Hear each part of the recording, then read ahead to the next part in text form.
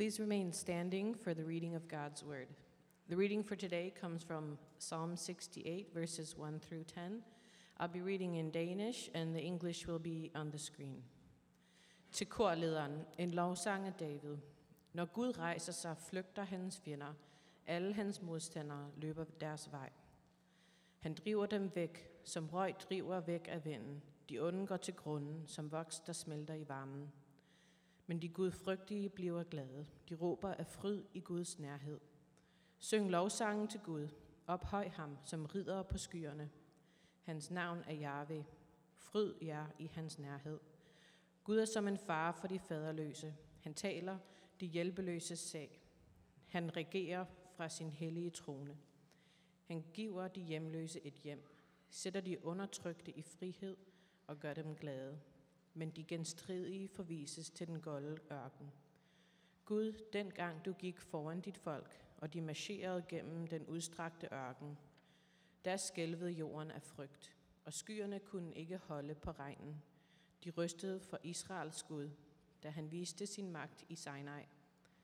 Du sendte regn i rigelig mængde. Du hjalp dit folk, da de var i nød.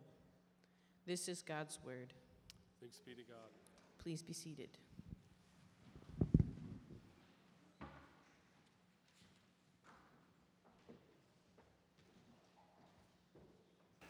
Lord, thank you so much for this gathering of people. Thank you so much for those at home that have paused their lives to lean in yet again to your glory and your work in their lives and your work in the world, and to be reminded again of what is true and what is beautiful and that redeeming grace that's had such a powerful impact on every life here. So Lord, help us again to hear the gospel, to rejoice in the hope that you offer us, and to have such assurance, Lord, because of what your word says today, that when you show up, redeeming things happen. In Jesus' name we pray. Amen. One of the ways I've been feeling lately, and I know a lot of you feel like this, is that the losses keep piling up and we haven't been getting a lot of wins as a culture, maybe even in our personal lives. It feels like that you're Vikings fans all year long, essentially is what it feels like, that there's just like, when's the win going to come? When's the win going to come, right? Some of the things we've been dealing with that we've talked about before is this pandemic, a restless city, and a divisive culture. But there's other things that I know have been weighing on your hearts this week. Maybe it's the earthquake that happened in Haiti. Maybe it's the humanitarian crisis in Afghanistan. And that's not to mention some of the personal suffering that happens in life that has not gone away. Many of you are still dealing with the passing of loved ones, a tragic health diagnosis, or a faith crisis, and it all can be overwhelming. I remember thinking about this in this moment this week. I was having coffee with a friend and a pastor who ministers over on the east side of St. Paul, Faith City Church. His name is Pastor Carl. He's preached here before, and we support him. And he planted a church, and not only planted a church, but started a grocery store called Storehouse Grocers that targets food insecurity, specifically on the east side. And I got to catch up with him and was curious about how some of these things have impacted his neighborhood specifically. And you hear from his testimony, story after story, about all these things that we have been experiencing, but it's just exceptionally worse when you're poor, when you're already struggling, and then these things that come exacerbate that suffering and that struggle. He talked about the rising of alcohol abuse in many of the homes as they're trying to cope with some of the suffering that they're facing and the difficulties. He talked about just practical things of how hard it was for his families to move to online learning, and schools give them iPads to learn from, but they don't have reliable internet or don't have internet at all. And he's like, hey, give them 5G, pay for that, because this is making it more difficult for these families. He talked about the increase of distrust for public institutions that his neighborhood is dealing with, and that gave rise to the occasion for our conversation. He is hoping to raise funds to build a cultural center that his church is going to organize and be behind, partially because he has built such good social capital and relationships with the families and the people in his neighborhood that they trust him and his church and the community there, but have such a strong distrust of some of the public rec centers and public institutions there. And again, I'm just hearing these stories on top of all these things that I've already highlighted, and it's just overwhelming. Have you felt that this week, brothers and sisters? Just utterly overwhelmed with the brokenness of the world, the things that you are dealing with, and just what we're up against. And it just feels so helpless. And that's why these Psalms have been such a strong word for us in our weary souls in this moment, because it reminds us of what is real and what is happening and what happens when God shows up, when God arises and comes into history and comes into our life. Restoration happens. And it's one of those prayers that I often pray in these moments when I hear these things or see the news and I'm just crushed with creation groaning, right? As Scripture describes it. But usually the prayer that I always go back to, whether I'm being rocked by chemo personally in my own health crisis that I had a couple of years ago, or I am praying for somebody that got hit by another wave of suffering, the prayer usually is, Lord, show up. Lord, we need your presence. It needs to be felt. It needs to be tangible. It needs to be seen. And this psalm reminds us of why that is the perfect prayer for what we're experiencing right now.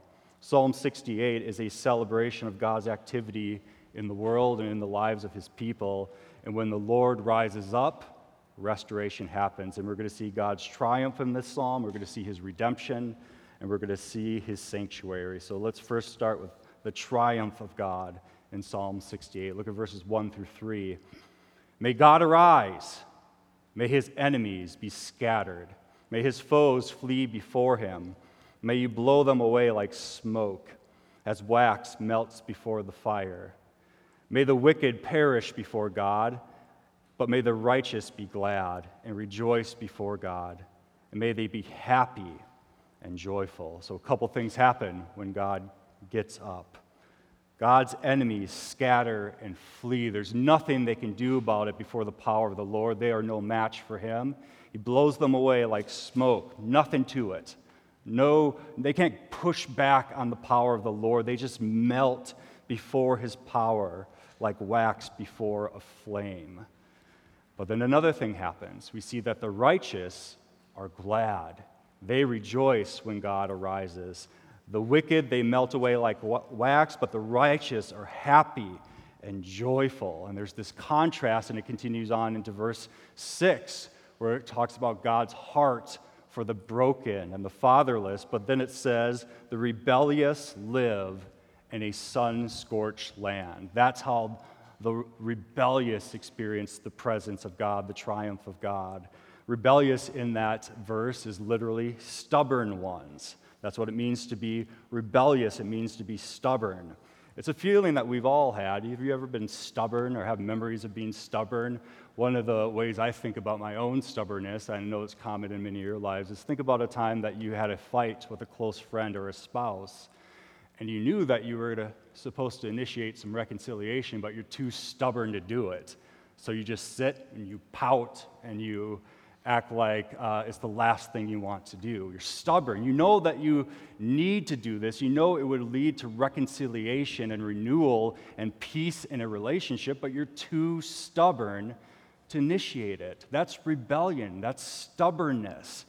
God offers reconciliation, but the rebellious ones are too stubborn to seek it. From their perspective, they'd rather continue to thirst in a sun-scorched land rather than drink the healing water that God offers. This contrast continues in the next three verses 4 through 6. Sing to God, sing in praise of his name, extol him who rides on the clouds, rejoice before him, his name is the Lord, a father to the fatherless, a defender of widows is God in his holy dwelling. God sets the lonely in families. He leads out the prisoners with singing, but the rebellious live in a sun-scorched land. This is another picture of his power. He is the all-powerful one who consumes his enemies, yet has deep and abiding care for the fatherless, the widow, the lonely, the prisoners, and the poor. And he highlights that in verse 10. If you're here this morning and you grew up without a dad, or you had a dad, but he just wasn't a good father, the good news today is that God cares about that experience that you had, and he is the better and true father you've always wanted. Are you widowed or a single parent and feeling vulnerable? God cares, and he will defend you. Are you lonely and missing out on deep relationships? God cares, and he wants to set you in a family, a community that loves you, especially the household of faith. And it's no wonder then that God's people, when we worship the Lord who shows up and has a special heart and care for the fatherless, the widow, and the lonely, and the poor, that God's people develop the same care and the same heart as he has, because you become what you worship. And so here is a community, and I see this in you, brothers and sisters. Many of you care like your Heavenly Father cares. You've adopted, you've donated, you've served, and you've folded people who are lonely into your lives and into your family. This is the type of congregation that looks at the news that comes out of Haiti and Afghanistan, and your heart breaks with care because it's formed by the very care of God whom you worship each and every week. It's one of the reasons that we communicated a bit this week on social media about how you can respond, because it's so overwhelming, but you can donate through the Free Church, who has partnerships in Haiti, or you can volunteer with Arrive Minnesota, who is already preparing to welcome 30-something Afghan families into our neighborhood. And we can do something about it. And we want to, because we are formed by the very care of God whom we worship. We also see God's redemption in this psalm. Look at verses 7 through 9 with me, 7 through 9. When you, God, went out before your people, when you marched through the wilderness, the earth shook, and the heavens poured down rain. Before God, the one of Sinai, before God, the God of Israel, you gave abundant showers, O God. You refreshed your weary inheritance. The language here points back to the redemption story of Exodus, where God sets free his people from slavery in Egypt, rescues them, and leads them through the wilderness. And in the wilderness, God's people struggled. It was not ideal as they wandered through the wilderness. The wilderness is a place where you need provision because it's tough and things are dry and food is in scarcity. But being in the wilderness is also an opportunity, therefore, for God to show up and to provide. And he provides, in the imagery here, like a thunderstorm, raining his provision down on weary people who need to be refreshed. I was in the front porch just a couple days ago on one of the rare occasions this summer that it rained. I don't know if any of you were outside on Friday, but it rained just a little bit. We need a lot more, but it was one of those peaceful times that it's dark, you smell rain, and you haven't smelt it for a while, and you hear it hitting the dry land. And I just had that moment where you're thankful. Because when you're experiencing a drought, when you are weary in your soul, any little bit of relief is just glorious. And it's something that brings gratitude to your heart. And there's an application here. If you are feeling a little bit bitter towards your lot in life right now, if your heart is weary, that is never an occasion to forget the blessings of God, because they continue to show up even in life's darkest moments.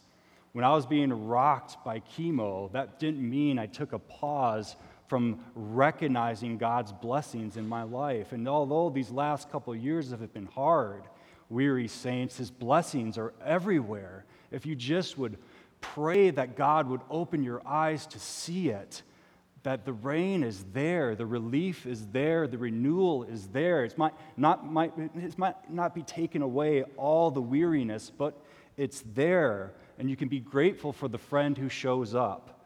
And you can be grateful for that moment of peace as you walk in nature.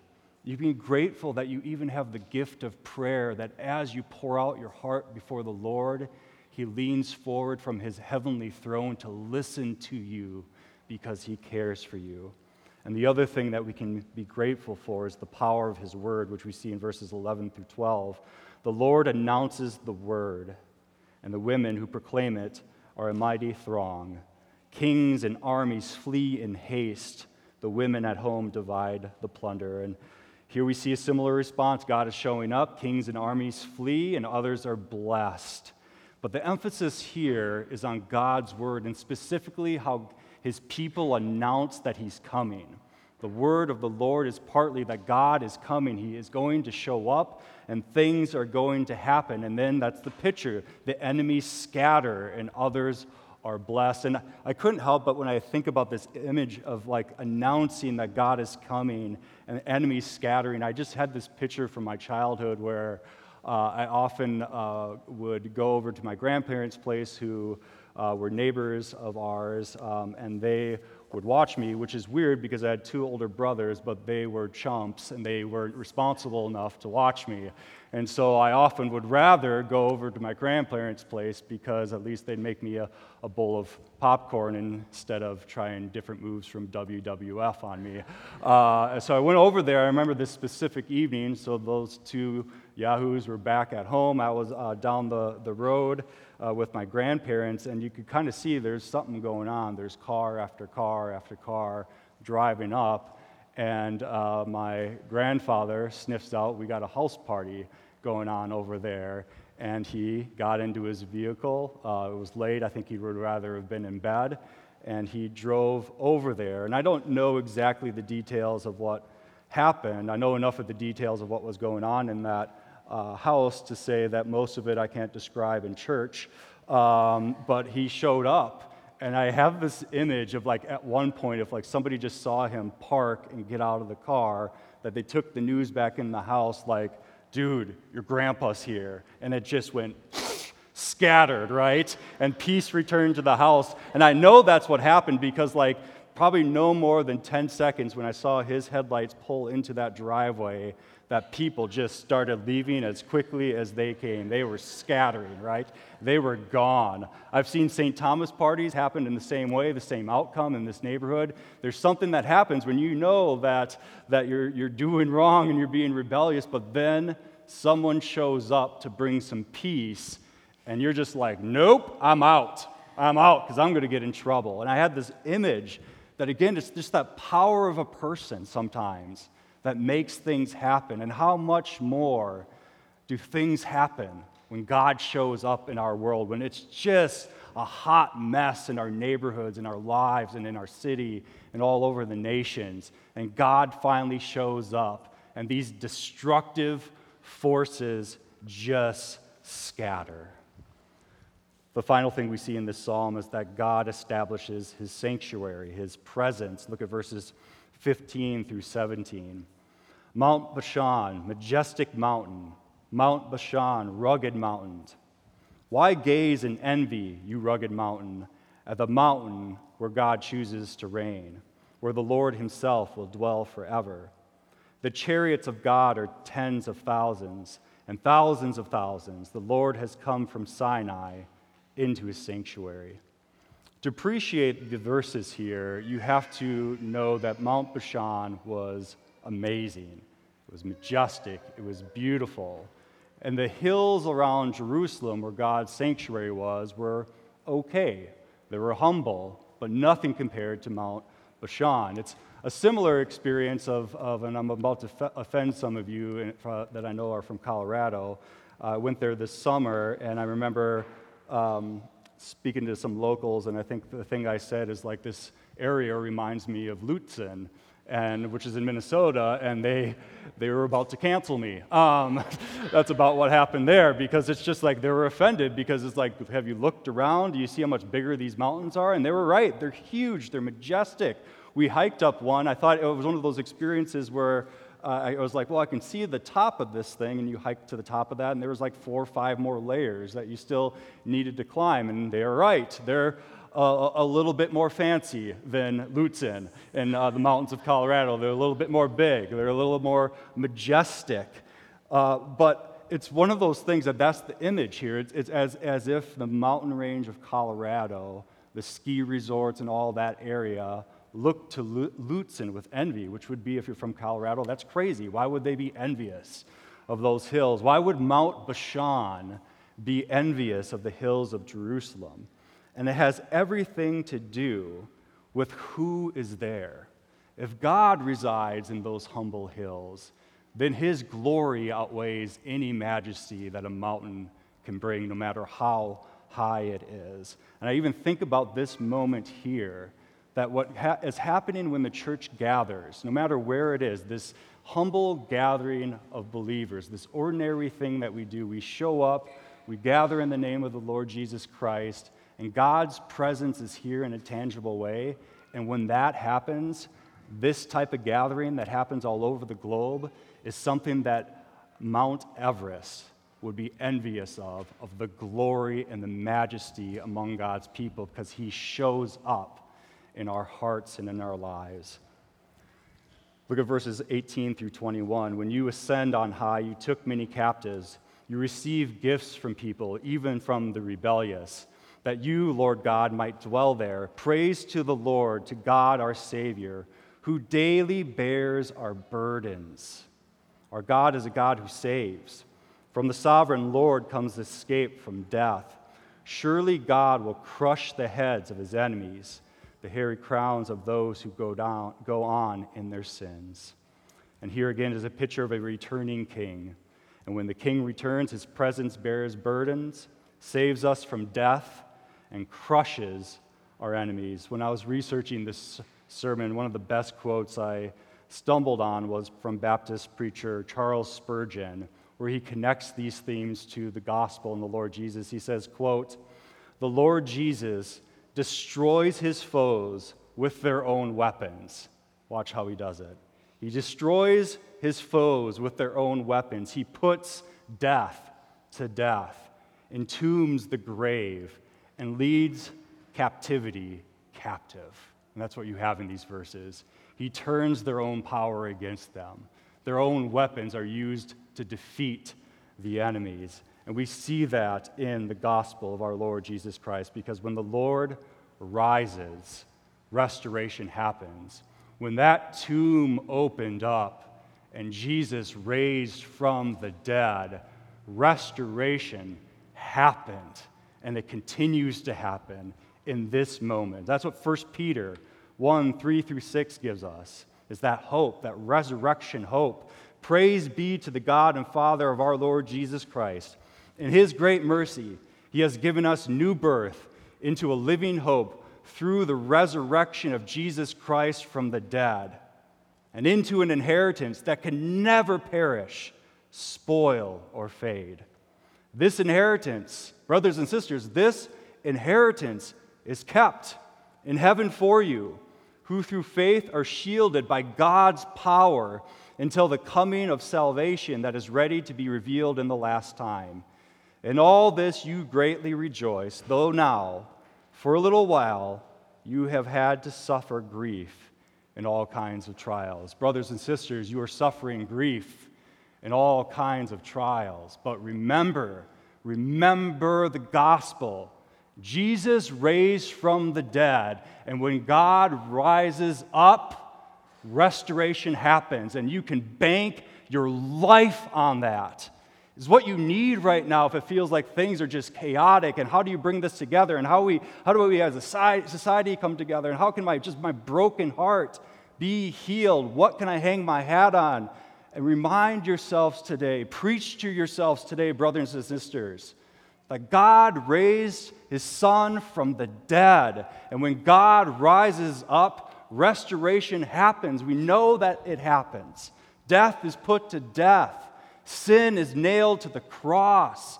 And he offers you peace and forgiveness and deep kindness forever and ever and ever. And though we suffer for a little while right now, we can still rejoice. And that is why my prayer always is in these hard moments, God, just show up.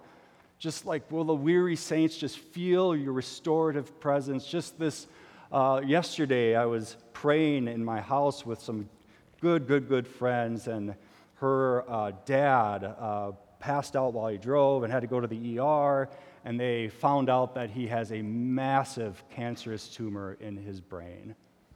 And we prayed on top of everything else, right? And that was the prayer.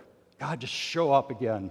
I don't know how to get people out of this pain and this mess, but all I know with all my heart is if God shows up, restoration happens. And that is why the psalm ends with these words: proclaim the power of God, whose majesty is over Israel, his people, whose power is in the heavens.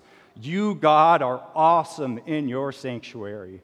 The God of Israel gives power and strength to his people. Praise be to God, and praise be to God, because when he rises up, restoration happens.